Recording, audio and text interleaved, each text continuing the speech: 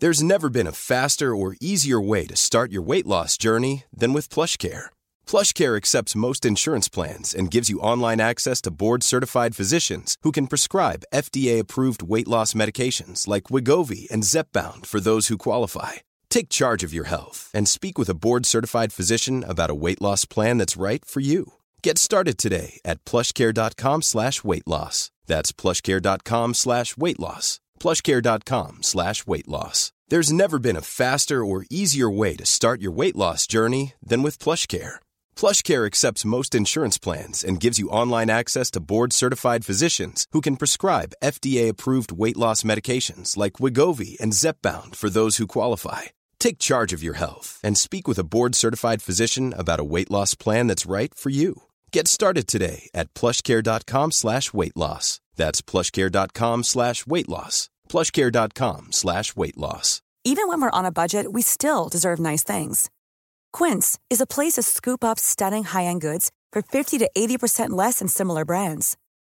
They have buttery soft cashmere sweaters starting at $50, luxurious Italian leather bags, and so much more. Plus, Quince only works with factories that use safe, ethical, and responsible manufacturing. Get the high-end goods you'll love without the high price tag with Quince. Go to quince.com/style for free shipping and 365-day returns.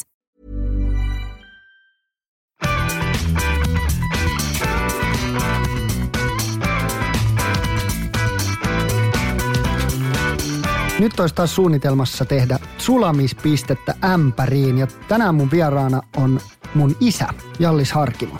Mä vittis sen enempää häntä nyt esitellä ja mua vähän jännittää tehdä tää jakso hänen kanssaan, koska miten sä haastattelet sun isää? Tän piti olla isänpäivän jakso, mutta me ajateltiin, että me halutaan tuutata se viikko etukäteen ulos ja katsotaan mitä tästä tulee. Tervetuloa messiin. Miten sulla menee nyt, kun sä oot, mulla on vähän semmoinen fiilis, että sä oot niinku kiireisempi kuin mitä mä muistan. Tai silloin ihan, kun mä oon ollut ihan skidi, niin sä oot ollut niinku, mutta nyt sä oot niinku tosi kiireinen. No mun mielestä mä en oo taas tosi kiireinen. Et mulla on joka päivä monta tuntia aikaa tehdä muita asioita kuin pelkkää töitä. Että totta kai niinku siinä mielessä mä oon kiireinen, että mä oon niinku periaatteessa niinku päivisin töissä ja ideoin asioita, mutta sitten mun menee illat vielä kaikki, kun mä vien Dannen treeneihin ja haen sen ja silloin joka päivä treenit, niin kyllä mun koko päivä menee melkein 10 asti illalla. Sä kuitenkin kerkeät viemään sen Dannen. Miten te niinku pärjäätte nyt kahdestaan? Kun Leohan, mun keskimmäinen veli pelaa Jenkeissä lätkää ja se asuu Floridassa, niin nuori veli Danne asuu vielä himassa, niin miten te niinku pärjäätte kahdestaan? No vaihtelevasti, että sehän on teini-ikäinen, täyttää 15. 16 niin kuin isänpäivänä. Eihän se täytä kuin 15. Ei, 16. 16, joo. Koska sä saat mopokortin? Kun on 15. Niin, se täyttää 15. Ai okei, no se selvä.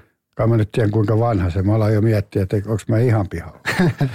No niin, mutta kuitenkin niin, se täyttää 15. Se on niin kuin vaikea iässä, että välillä sille juttu oikein luista ja välillä se kiukuttelee ja aamulla se on ihan saatanan väsynyt ja se ei puhu mitään. Mutta kyllä meillä menee hyvin silleen, että kyllä me tullaan toimeen keskenään kanssa. Mä oon oppinut yhden asian, minkä sen kanssa on, että se menee ihan sekaisin, jos sille huutaa. Että mä oon joskus aikoinaan huutanut, mutta joku vuosi sitten mä päätin, että mä enää huuda sille. Että mä yritän mieluummin keskustella sen kanssa asioista ja silloin se ei mene niin kuin lukkoon, että jos sen kanssa huutaa, niin se menee lukkoon ja sitten se alkaa sanoa vastaan kaikista asioista. Että keskustelemalla sen kanssa pääsee parhaiten eteenpäin. Että kyllä meidän olo on jotenkin okei. Mä täytän 30, niin sä oot kohta 30 vuotta ollut faija, niin onko Danne sitten niin erilainen, kun sä oot nyt tajunnut, että ei kannata huutaa? No en tai mä siis tiedä. Onko Danne niin kuin musta ja Leosta? Kanssa, Leo ja sun kanssa oli niin paljon, no te olitte niin erilaisia, että niin ei tarvinnut huutaa. Ei tarvinnut huutaa, että teitte niin kuin teille sanotaan vai, mutta toi ei oikein halua tehdä niin kuin sille sanotaan. Se mieluummin tekee päinvastoin, että Leo oli kiltti ja sä olit kiltti, niin ei teille tarvinnut huutaa. Niin. No minkälaista sun arki on sitten? Sä oot kuitenkin nyt tossa niin kuin liikejutussa ja sit paljon sä teet bisneksiä sitten niin kuin toisella puolella. No itse asiassa mä en tee bisneksiä oikeastaan enää kauhean paljon. Mä oon kaikista hallituksista lähtenyt pois ja Ja tämä on nyt mun elämäntyö. Mä keskityn tähän politiikkaan ja mä haluan muuttaa tätä politiikkaa. Ja siksi se on niin kuin vie 95% mun ajasta, että bisnekset on jäänyt ja mä yritän ensinnäkin viedä liikennettä eteenpäin. Sitten mä yritän tehdä ne eduskuntatyöt ja tietysti tuossa on niin kuin suuri työ tässä on se, että koko ajan pitäisi jotain uusia ideoita, jotain uusia asioita. Mä pidän ryhmäpuheenvuorot siellä eduskunnassa. Mä puhun kyselytunnilla, mä teen kolumneja, mä teen YouTubea, mä teen Twitteriä, mä teen Instagramia.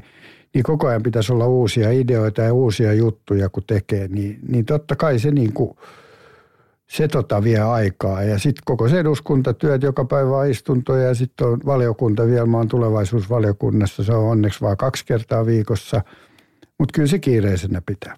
Niin, sä oot aika paljon maakuntamatkailua nyt tehnyt.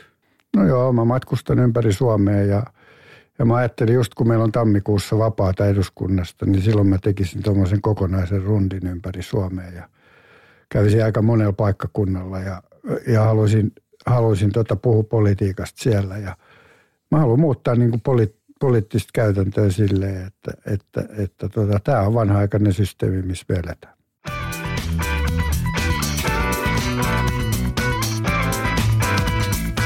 Mikä on ollut sulle siistein projekti, mitä sä oot koskaan tehnyt? Sä oot rakentanut Hartwall Areenaa, sä oot purjehtinut maailman ympäri yksiä miehistössä, sä oot tehnyt Jokereita, nyt sä oot politiikassa. Mikä on semmoinen, joka tuntuu sun mielestä niin kuin parhaimmalta, kun sä sitä mietit jälkeenpäin? No tuohon mä oon vastannut aika monta kertaa, multa on kysytty toi sama kysymys. Mä en ole ikinä varmaan kysynyt. En mä sanonutkaan, että sä oot kysynyt. Niin, mutta kun mä mietin sitä... kysytty monta kertaa se ja... Mutta oot sä julkisesti siitä puhunut? Koska mulla on semmoinen fiilis, että mä en ole koskaan kuullut, mitä sä oot vastannut. No nyt sä kuulet. Mä oon aina vastannut samalla tavalla ja mun ei tarvitse edes miettiä sitä asiaa, että yksin purjehdus maailman ympäri oli ylivoimaisesti siistein projekti, mitä mä oon elämässäni tehty. Että halleen pystyy kuka vaan rakentaa ja jääkiekkojoukkoita vetämään ja muita asioita, mutta yksin purjehdus oli semmoinen asia, joka opetti mulle paljon ja siitä mä sain niinku voimaa mun loppuelämään. Minkälainen projekti se oli, kun sä mietit sitä? No, oliko se niinku enemmän vaikea vai niinku raskas vai makea vai oliko se niinku enemmän, varmasti niinku jälkeenpäin on positiivinen ja hyvä fiilis, mutta kun sä mietit sitä, niin minkälainen se itse projekti oli? No totta kai se oli valkea. Se aloitettiin nollasta, ei ollut euron tai markkaa rahaa. Silloin oli markka-aika ja piti kerätä koko se sponssiraha, joka oli noin 5 miljoonaa ja sitten piti rakentaa se vene ja ei ollut koskaan purjehtinut elämässään yksin ja sitten piti tehdä ne testipurjehdukset ja piti purjehtia testillä Atlantin yli ja ei saanut osallistua siihen kisaan ja siinä piti valmistautua. Siinä meni monta vuotta siihen valmistautumiseen ja kuitenkaan mä en oikeasti ollut valmis, kun se lähti. Ja sitten koko se kisa, niin se oli tosi rankka ja mä painoin 76 kiloa, kun mä lähdin ja 64, kun mä tulin maaliin, niin se jo todistaa sitä fyysistä rankkuutta siinä, mutta se oli psyykkisesti kaikista pahin, että kun sä oot yksin niin kuin 167 päivää ja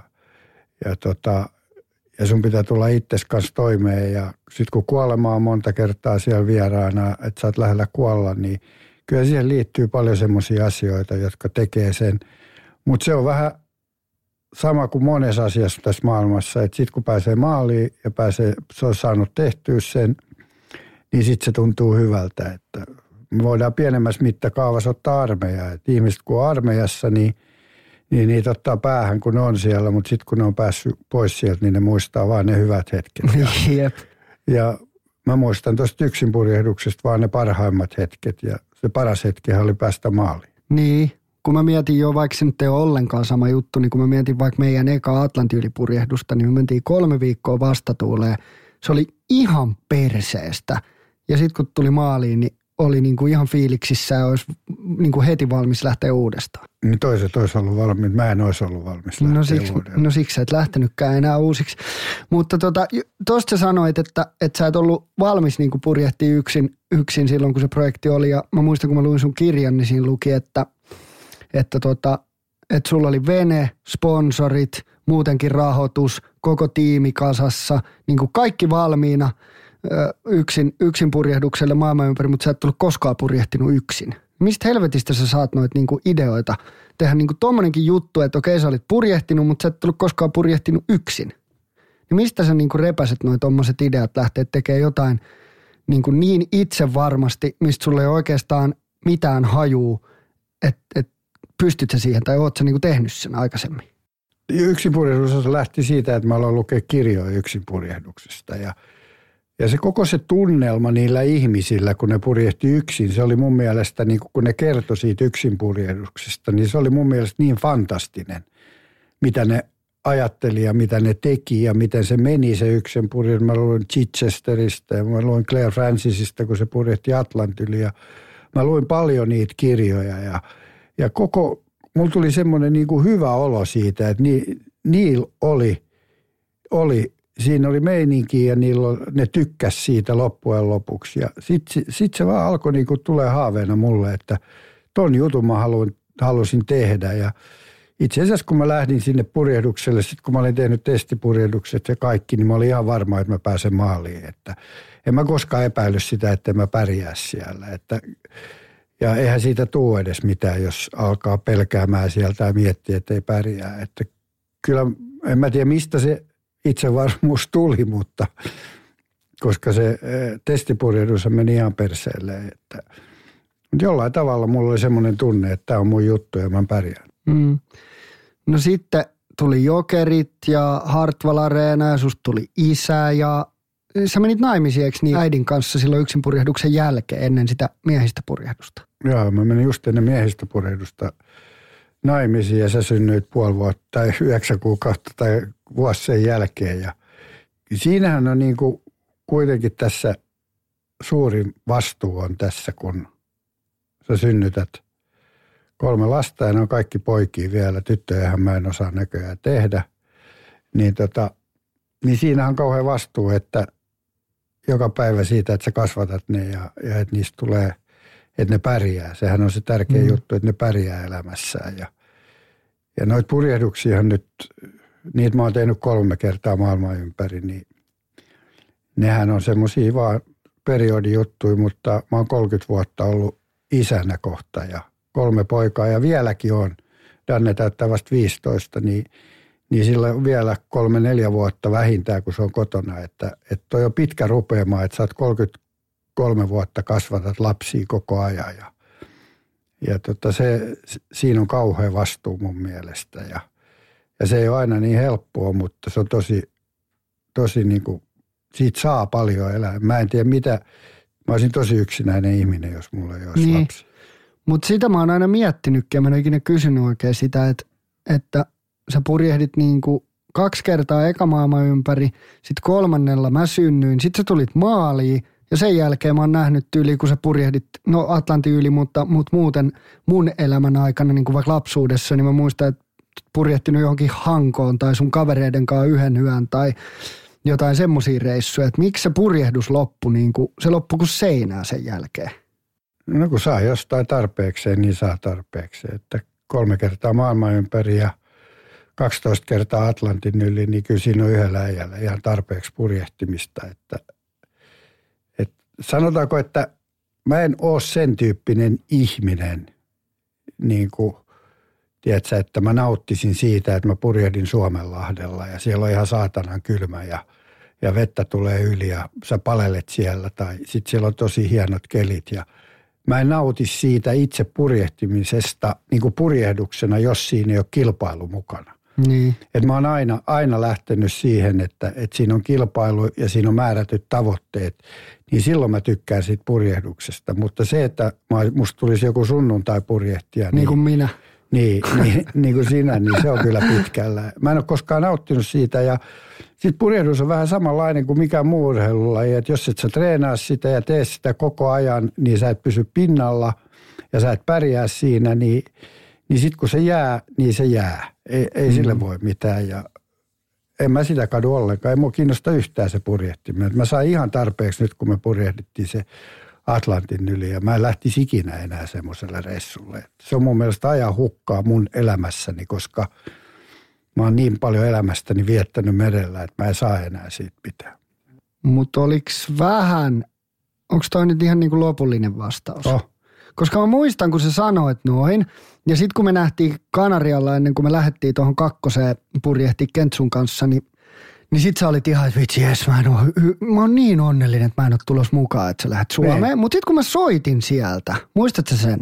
En muista. No mä soitin sulle sieltä, ja sä olit Gamberin kanssa, ja sitten me juteltiin säistä ja tilanteesta, ja kysyit, miten on mennyt ja mikä meininki. Niin sitten mä tyyliin sanoin, että meillä on niinku spinnu ylhäällä, aurinko paistaa, ja ihan mahtava keli, ja mennään suoraan maaliin kohti. No joo, no mutta niin sit sä olit silleen, että vitsi, että toi kuulostaa kyllä makealta, että vähän tekisi mieli olla mukana. Niin vähän, niin, mutta ei kauheasti. Niin. No totta kai kun aurinko paistaa, otetaan aurinkoa ja mennään tuulen mukana ja unohdetaan kaikki ne muut asiat, mitkä siihen ei liity, niin se tuntuu hienolta ja olisi kiva olla mukana, mutta jos mä olisin halunnut olla mukana, niin mä varmaan olisin mukana. Niin, mutta sitä just, että kaduttiko sua, että sä et lähtenyt uudestaan, että jos me lähdettäisiin tekemään kolmatta, niin pystyisikö sut vielä puhumaan ympäri? Ei pysty puhumaan. Mä en lähde enää purjehtia Atlantiin, jos ei ole jotain erikoista siinä. Mitä erikoista siinä pitäisi? En mä tiedä. Mä en nyt lähde, ettei jankuteta sitä. Okei. No sitten jokeriaika oli aika hektistä ja aika menestyksekästä ja sitten tuli Hartwall Arena. Niin sitä siis tässäkin podcastissa, kun on puhunut niin kuin tosi menestyneiden ihmisten kanssa ja jotka niin kuin tekee jotain uraa täysillä, niin sitten on aina puhuttu perheestä tai vanhemmuudesta ja niin kuin tämmöisistä asioista. Niin mä huomasin joskus, kun me tehtiin Harkimoita ja mä sanoin siellä, puhuin siitä, että mun isä on ollut aina tosi kiireinen, ettei se ollut hirveästi himassa. Niin mä huomasin, että se ärsytti sua. Niin miksi se ärsytti sua? No ei se mua ärsytä, se mua ehkä kaduttaa vähän. Miksi se kaduttaa? No olisi pitänyt olla enemmän himassa, kun sä olit pieni, mutta kyllä nyt taas kun näiden poikien Leo ja Dannen kanssa, niin mä oon koko ajan kotona niiden kanssa. Että totta kai se ärsyttää, että sä et ole tehnyt niin kuin sun pitäisi tehdä, niin ottaahan se päähän ihan sairaasti. Mutta kun enhän mä ole koskaan niinku syyttänyt sua siitä tai ollut katkera siitä tai mitään semmoista. Mä susta se on kiinni siitä, että mikä mulla on tunne siitä eikä mikä sulla on tunne siitä. No ei, mutta siis kyllähän sun siinä mielessä pitäisi olla itsellesi armollinen, että sä teit silloin niinku jokereita ja areenaa ja noita niin, juttuja. Moni muukin tekee. Ne tekee duunia koko elämänsä ja lapset kasvaa ja sitten ne huomaa, että ne on aikuisia. Mutta ei se kauheasti auta, että sitten kun se on ohi, että tämä nyt on vaan mun mielipide, että sulla voi olla sun mielipide, mutta mulla on mun. Joo, mutta siksi mä haluan vähän kaivaa tätä. Luulet sä, että sua ei vituttaisi enemmän, jos sä olisit jäänyt niin kuin kotifaijaksi ja et olisi ottanut jokereita, et olisi rakentanut areenaa. Mutta eihän se ole nyt vaihtoehto, että sä oot joko kotifaija tai kyllä ihmiset käy töissä. Ne on ääripäät, niin. Mutta et sä olisi pystynyt tekemään kaikkea jos sä et olisi ollut paljon himasta pois. No kyllä sen ajan olisi pitänyt pystyä jakaa paremmin. No minkälainen fiilis sulle on jäänyt siitä? Mistä? No siitä asiasta. Niin kuin mä äsken sanoin, että olisi pitänyt pystyä parempaan. Okei. No miten te Mutsin kanssa, sitä mä oon aina miettinyt, että miten te Mutsin kanssa jaoitte silloin jutut? Että kun te olitte molemmat tosi kiireisiä.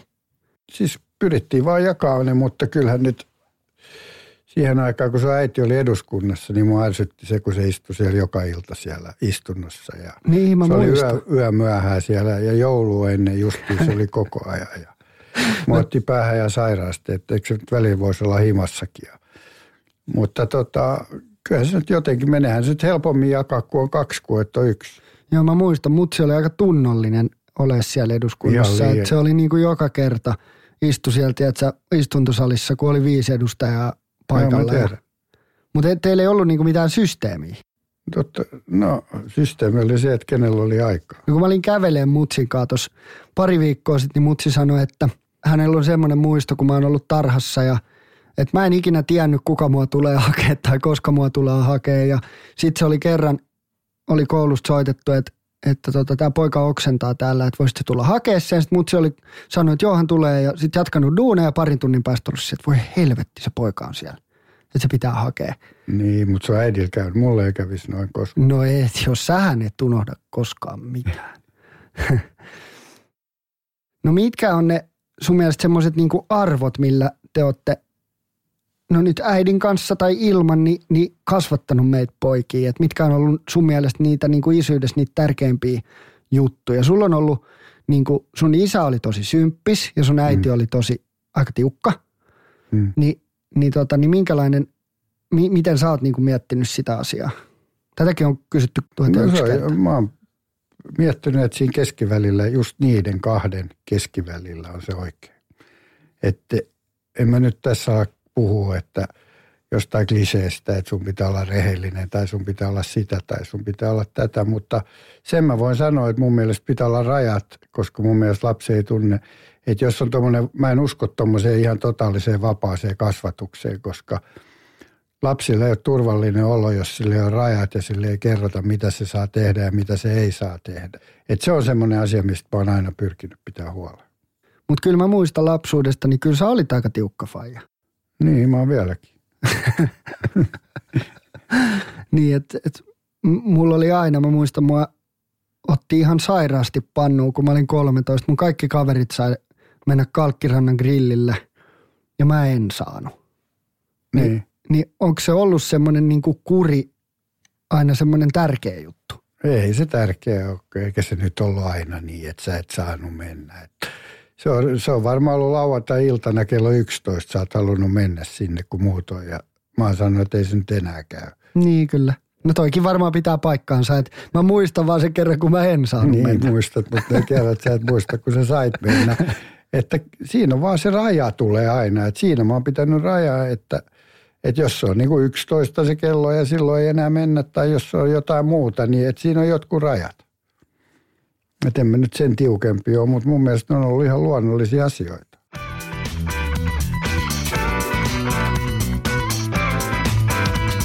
No miten jos mietitään vähän julkisuutta, niin sähän oot ollut julkisuudessa. Koska sä olit niin kuin eka, varmaan silloin kun Skopbank oli, se eka maailman ympäri. Eka kertaa julkisuudessa mua haastateltiin telkkarissa vuonna 81-82.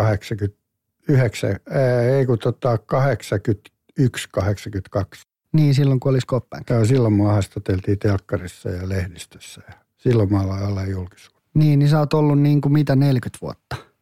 Joo, 40 vuotta mä olen julkisuudessa. Näet sä niin kuin sen hyvänä juttuna? Nykypäivänä julkisuus on tosi erilaista, mutta monet niin kuin nuoret, jotka on vaikka tehnyt jotain nykypäivän julkisuudella ollut vitsitemppareista tai tehnyt jotain tyhmää, niin niitä kaduttaa tosi paljon se, että ne on mennyt julkisuuteen joskus. Niin miten sä mietit sitä? Oisit sä tehnyt jotain eri lailla? Toi on nyt tuommoista ihan viisastelua, että mua ei kiinnosta se, että totta kai mä oon tehnyt virheitä julkisuuden kanssa ja mä oon tehnyt vääriä asioita. Ei, mutta nyt mä kysyn vaan sun yleismielipidettä. Saanko mä lopettaa tämän jutun ekaksi? Että kun mä oon 40 vuotta ollut julkisuudessa, niin siinä on tapahtunut vähän kaiken näköistä. Mutta jokainen tämmöinen projekti, jonka mä oon tehnyt, on tarvinnut sen julkisuuden. Kun mä purjehdin yksin maailman ympäri, mä tarvin mielettömän julkisuuden, että mä saan 5 miljoonaa rahaa kasaan ja ne sponsorit saa jotain hyötyä siitä. Kun mä rakennan Hartwall Areenan, kun mä on Jokerit, niin joka paikassa mä tarvin sitä julkisuutta. Niin en mä ole edes koskaan miettinyt sitä, että olisiko mä, totta kai mä olisin tehnyt bisneksessä ja julkisuudessa, mä olisin tehnyt 100 asiaa eri lailla. Mutta enemmän mä mietin sitä, että mitä on tapahtunut ja mitä mä voin tehdä tulevaisuudessa paremmin. Että ei se mua koskaan kaduttanut, koska en mä olisi pystynyt näitä projekteja tekemään ilman julkisuutta. Sä oot ollut kuitenkin sit aina semmoinen, kun mä mietin meidän kahden niin kuin suurinta luonne-eroa, niin mä oon ehkä vähän rauhallinen, mutta sit mä voin olla välillä semmoinen, mä oon vähän siinä mielessä kuin äiti. Mä en halua ikinä niin kuin suututtaa ketään tai sanoa mitään, mikä suututtaa jengiä. Ja mä oon ehkä vähän liian diplomaattinen ja se ärsyttää mua itseänikin.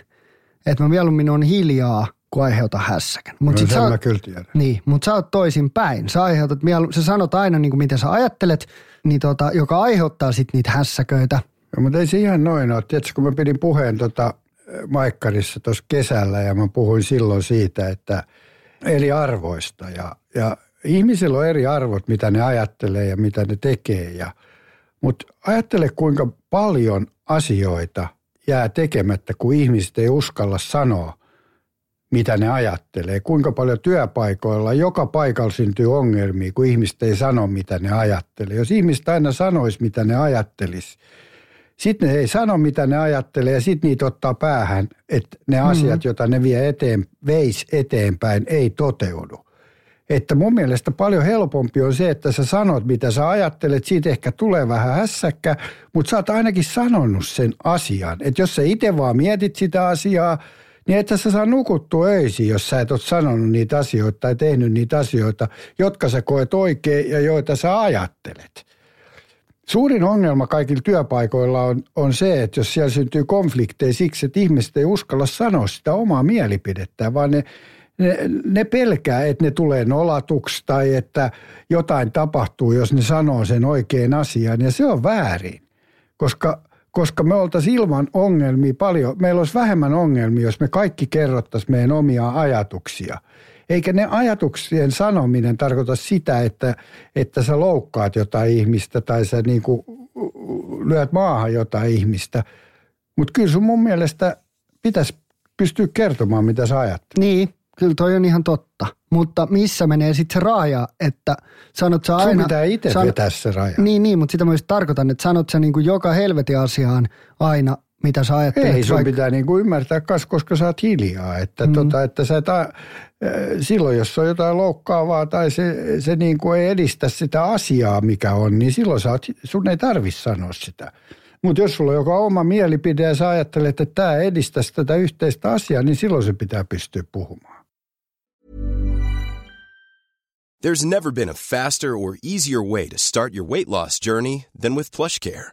PlushCare accepts most insurance plans and gives you online access to board-certified physicians who can prescribe FDA-approved weight loss medications like Wegovy and Zepbound for those who qualify. Take charge of your health and speak with a board-certified physician about a weight loss plan that's right for you. Get started today at plushcare.com/weightloss. That's plushcare.com/weightloss. plushcare.com/weightloss. There's never been a faster or easier way to start your weight loss journey than with PlushCare. PlushCare accepts most insurance plans and gives you online access to board-certified physicians who can prescribe FDA-approved weight loss medications like Wegovy and Zepbound for those who qualify. Take charge of your health and speak with a board-certified physician about a weight loss plan that's right for you.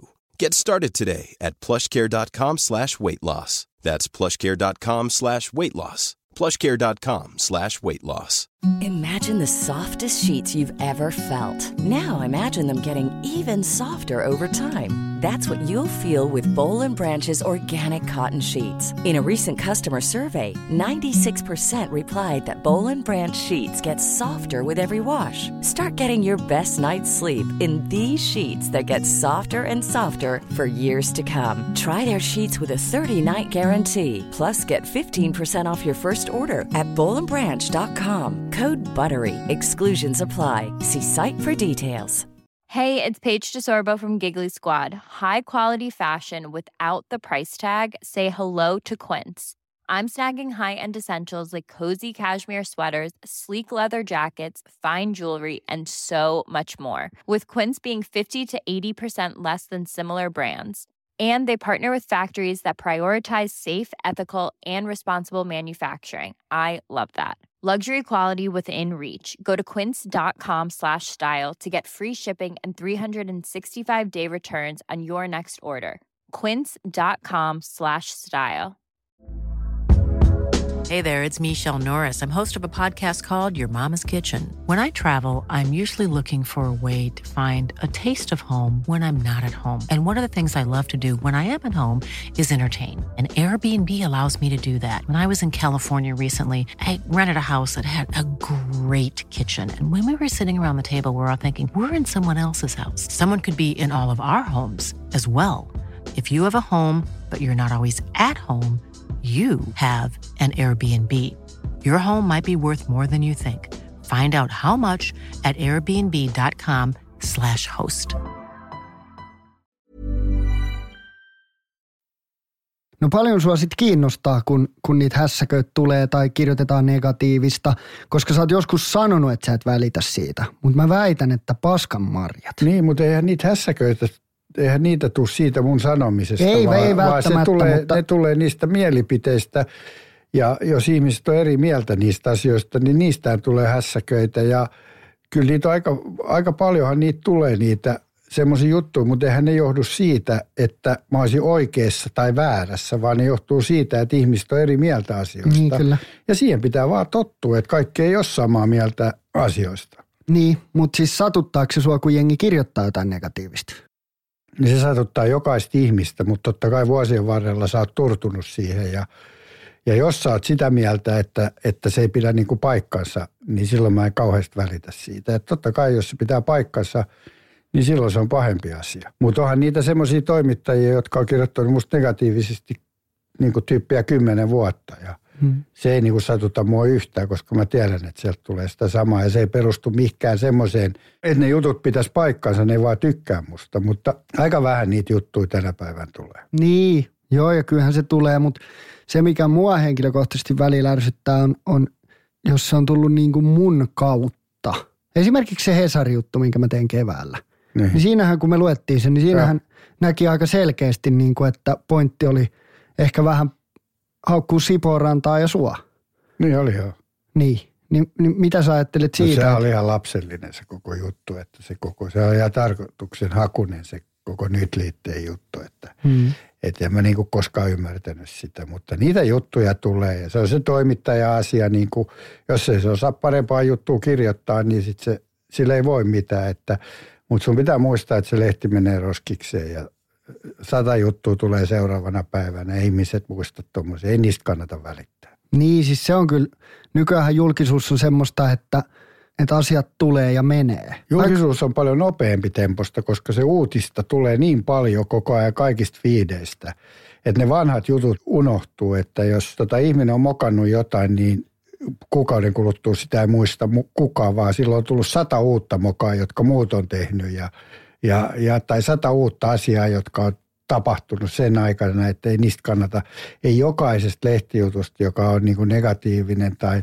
positiivinen, niin ei niistä kannata itkeä tai niille ei kannata ratsastaa, koska niitä tulee niin paljon koko ajan.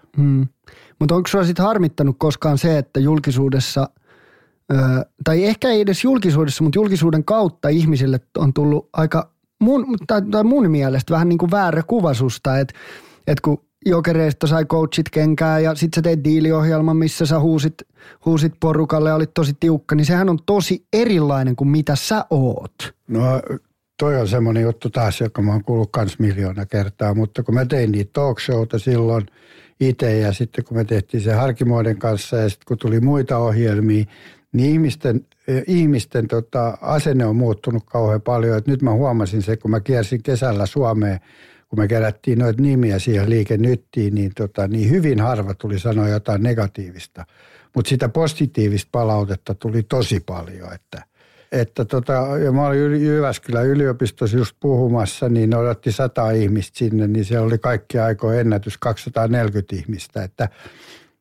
Että onhan siinä niinku positiivisiakin asioita ja enkä mä enää näe sitä. Se on tommoinen vähän enemmän myytti, että kaksijakoisuus ja ihmiset sitä ja ihmiset tätä. Sitä multa on kysytty 30 vuotta. Mutta mä en tiedä, onko sekään hyvä, että kaikki tykkää. Että silloin sä et oikeasti sano mitään, jos kaikki tykkää susta. Että kyllä sun pitää olla selkeät mielipiteet. Toiset ei tykkää ja toiset tykkää. Pääsi, että suurin osa tykkää.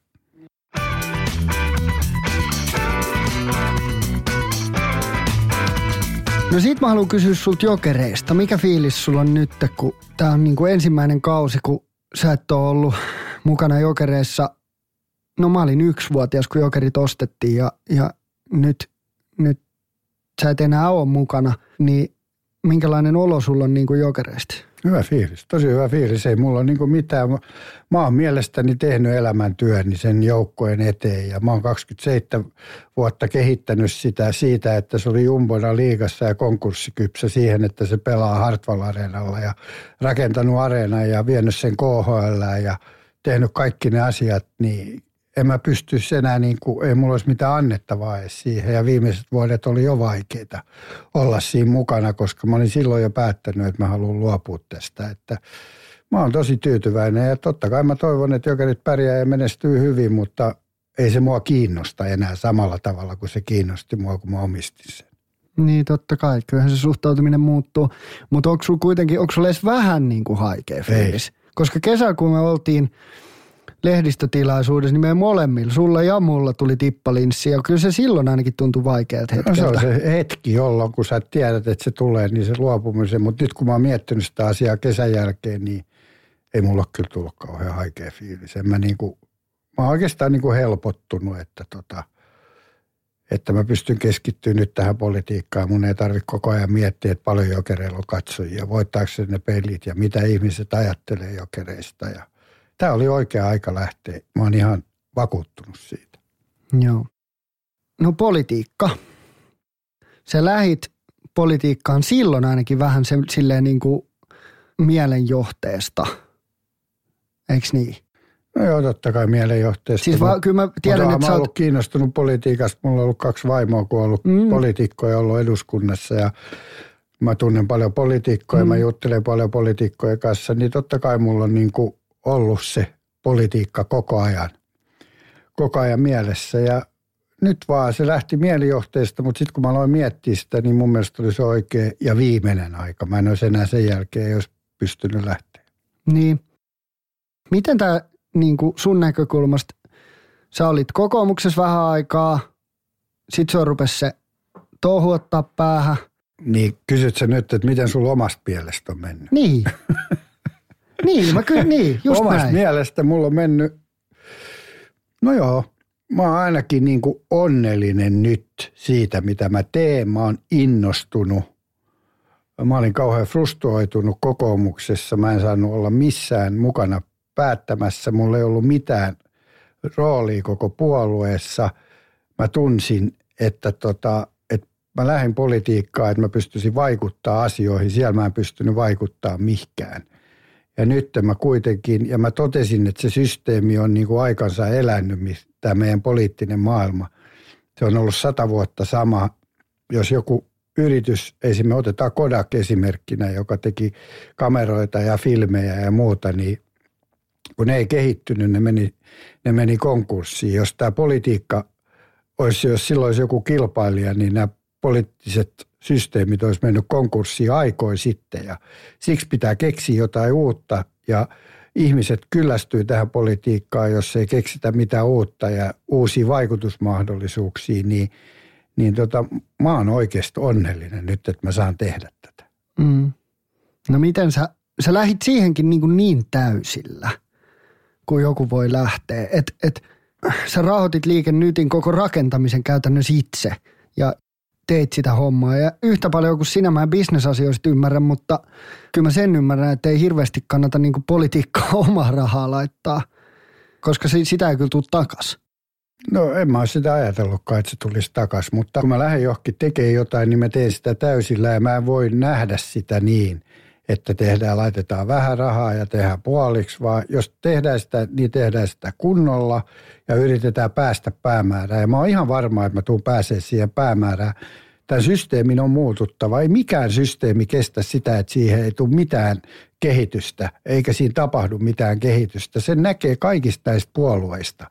Ne ei kehity mitenkään, ne ei edes tiedä nämä puolueet, mitä ne ajaa itsekään. Eli semmoinen asia, että sosiaalidemokratia syntyi, mä annan vaan pienen esimerkki. Silloin kun oli patruunoita ja työntekijöitä, silloin tarvittiin työväenliike, jotka puolustaa työntekijöitä. Tänä päivänä yritykset puolustaa työntekijöitä, koska ne tarvii niitä työntekijöitä. Ja tänä päivänä tämä poliittinen ideologia on vanhanaikaista ja se on muututtava tulevaisuudessa. Pitää ajatella, mikä on hyväksi Suomelle, ei mikä on hyväksi työläisille tai toimitusjohtajille tai vihreille, vaan mikä on hyvä ratkaisu koko Suomelle. Ja siksi tämän politiikan on pakko muuttua tulevaisuudessa. Jos me ei pystytä muuttaa sitä, niin minkä mä uskon, että me pystytään. Mutta jollain tavalla tämän on pakko muuttua. Tämä ei voi jatkuu, koska ihmiset ei kiinnostu politiikasta. Se on ihan totta.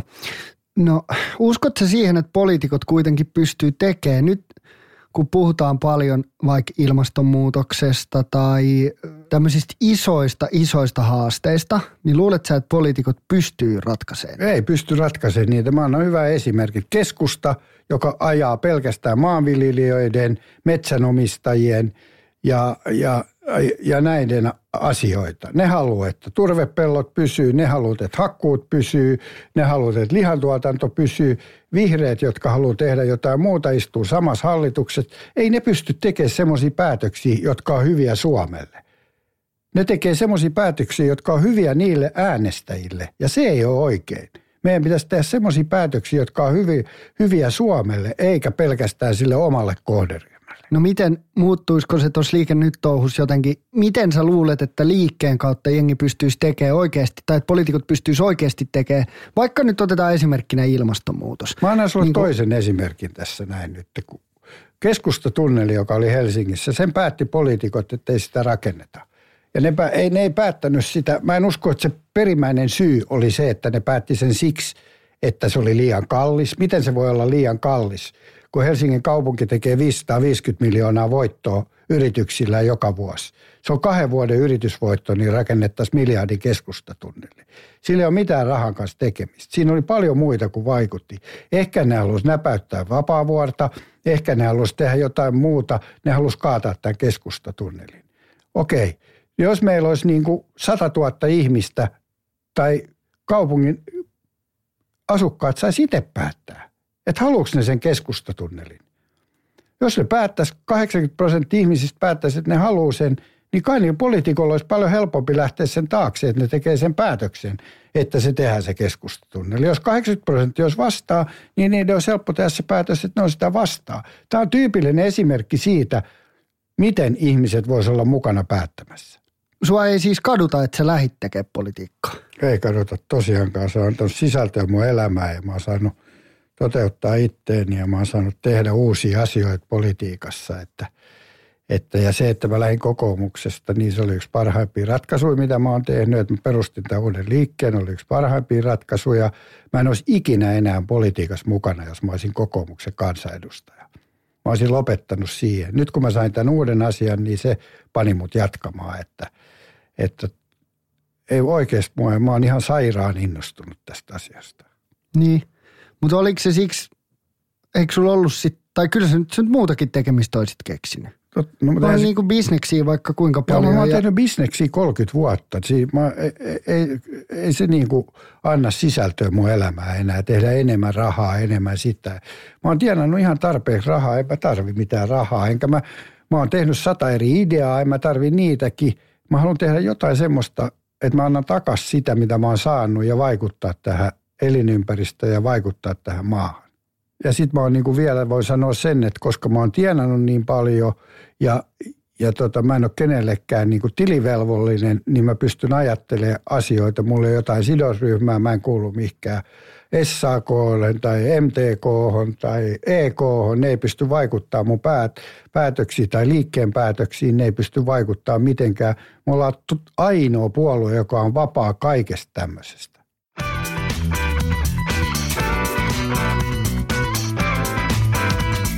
No sitten mennään vähän perheeseen. Vähän?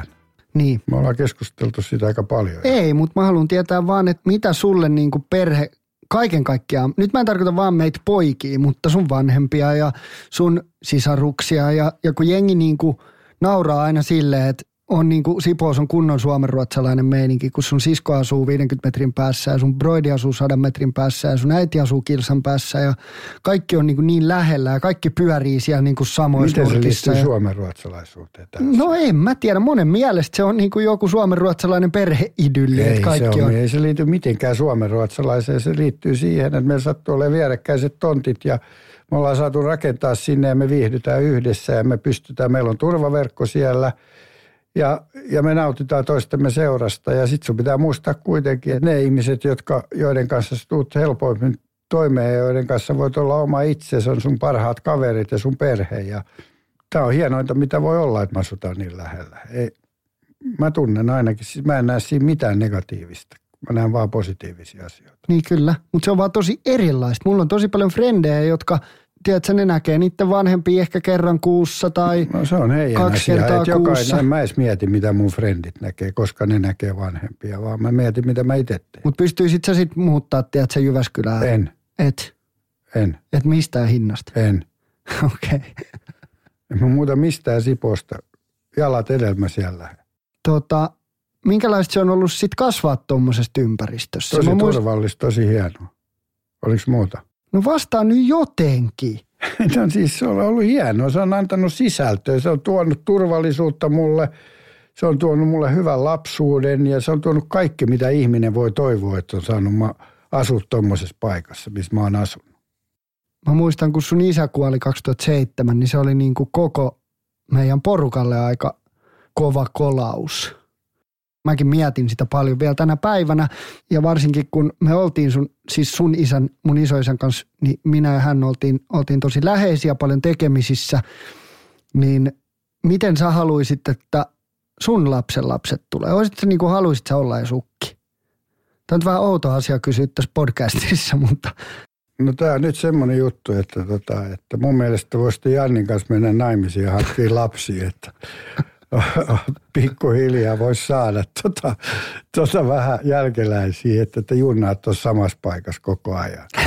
Mun mielestä, oliko tämä vastaus sun kysymykseen? Joo, haluaisin olla, jos sä saisit jotain aikaiseksi. No joo, jos mä saisin jotain aikaiseksi. No etkä sinä ajattelee, että Leo, joka on täyttänyt 19, että sen pitäisi saada jotain aikaiseksi. No ei vielä. Nyt on pikkuhiljaa sun, niin kun sä täytät 30, niin ala nyt tekee jotain tällä asialla, äläkä kysele tyhmiä. Sä olit 37, kun mä synnyin. Miten se siihen liittyy? Mä olin purjehtimassa maailmaa ympäri. Siellä on vähän vaikea hankkia lisää lapsia, kun on 10 vuotta. Mutta sä et ole purjehtimassa mihkään. Purjehdin nyt sinne avioliiton turvalliseen satamaan.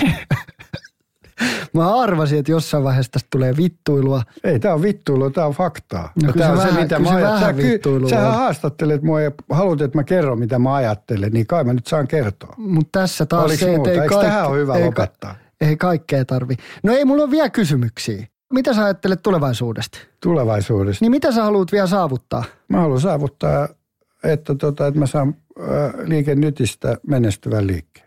Joka on nyt jotain muita unelmia? Ei. Ei? Ei. Ei tällä hetkellä. Okei. No miten sä näet Liike Nytin tulevaisuuden? No mä uskon. Paljon te saatte porukkaa sisään kunnallisvaaleissa? Paljon. Mä uskon, että me saadaan se tulee olemaan meille niin kuin se juttu, että jos me ei siinä menestytä, niin sitten on huonosti. Mutta mä oon ihan varma, että me tullaan, koska tämä meidän systeemi sopii loistavasti kaupunkeihin, kuntiin. Että kunnan ihmiset saa itse olla päättämässä omista asioistaan, niin mikä on sen parempaa? Ei tarvitse vinkuja valittaa joka asiasta, kun on itse ollut päättämässä niistä. No selvä. Tämä on isänpäiväjakso. Tämä tulee niin kuin viikkoa ennen isänpäivää, mutta mitä sä haluaisit tehdä isänpäivänä? No isänpäivänähän mä teen hyviä asioita. Mä lähden Jenkkeihin katsomaan Leoa ja vietän Leon kanssa isänpäivää. Te jäätte nyt rannalla ruikuttaa. Niin, no me annetaan Ala miettiä sitä, että susta itse tulee isä. Se on hyvä päivä miettiä sitä asiaa ja sun pitää Dannesta pitää huolta. Me vietetään sitten Dannen kanssa joku isänpäivän juttu. Hieno homma, tehkää niin. Paljon sä luet nykyään? Luen. Niin. Kirjoja? Niin. No kyllä mä oon lukenut. Enemmän silloin, kun mä oon reissulla tai lomalla, niin mä luen kirjoja. Ja jouluna mä luen kirjoja. Kesällä mä oon lukenut kirjoja. Ja mitä kirjoja sä luet? Mä luen niinku elämänkertoja ja tämmöisistä ihmisistä, jota mä haluaisin oppia enemmän kuin lukee dekkareita ja romaaneita. Mulla on ollut aina silleen, että mä oon antanut vieraille jonkun kirjavinkin, mutta nyt sä saat antaa mulle jonkun kirjavinkin. No yksi kirja, joka oli tosi hyvä, ootko sä lukenut semmoisen kuin Phil Knightin? Ai, Nikein perustaja. Niin. Mulla on se kotona se kirja, mä näin sen just yksi päivä ja se kertoo koko tarinan siitä, miten Nike syntyi ja miten siitä tuli niin hieno brändi ja miten se aloitti sen homman. Se on ihan sairaan hyvä kirja. Se on ilmestynyt 3 vuotta sitten, mutta se sun kannattaisi lukea. Niin eikö se Phil Knight ollut vähän erikoisjätkä? No, lue se kirja. Okei. No sit viimeinen kysymys. Mä oon jokaiselta vieraalta kysynyt semmoisen, että jos sä voisit yhdellä tavalla muuttaa maailmaa, niin mikä se olisi? Asenteet. Mitkä asenteet? Kaikki. Tämä maailma tulee muuttua totaalisesti.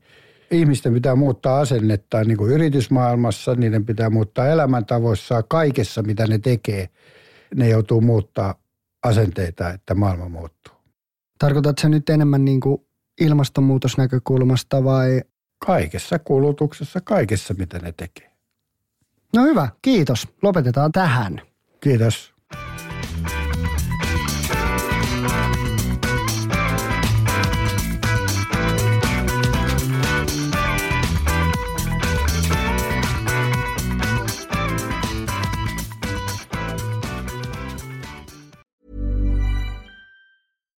when we're on a budget, we still deserve nice things.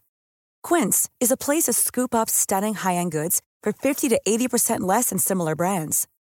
They have buttery soft cashmere sweaters starting at $50, luxurious Italian leather bags, and so much more. Plus, Quince only works with factories that use safe, ethical, and responsible manufacturing. Get the high-end goods you'll love without the high price tag with Quince. Go to quince.com/style for free shipping and 365-day returns. Imagine the softest sheets you've ever felt. Now imagine them getting even softer over time. That's what you'll feel with Boll & Branch's organic cotton sheets. In a recent customer survey, 96% replied that Boll & Branch sheets get softer with every wash. Start getting your best night's sleep in these sheets that get softer and softer for years to come. Try their sheets with a 30-night guarantee. Plus, get 15% off your first order at bollandbranch.com. Code BUTTERY. Exclusions apply. See site for details.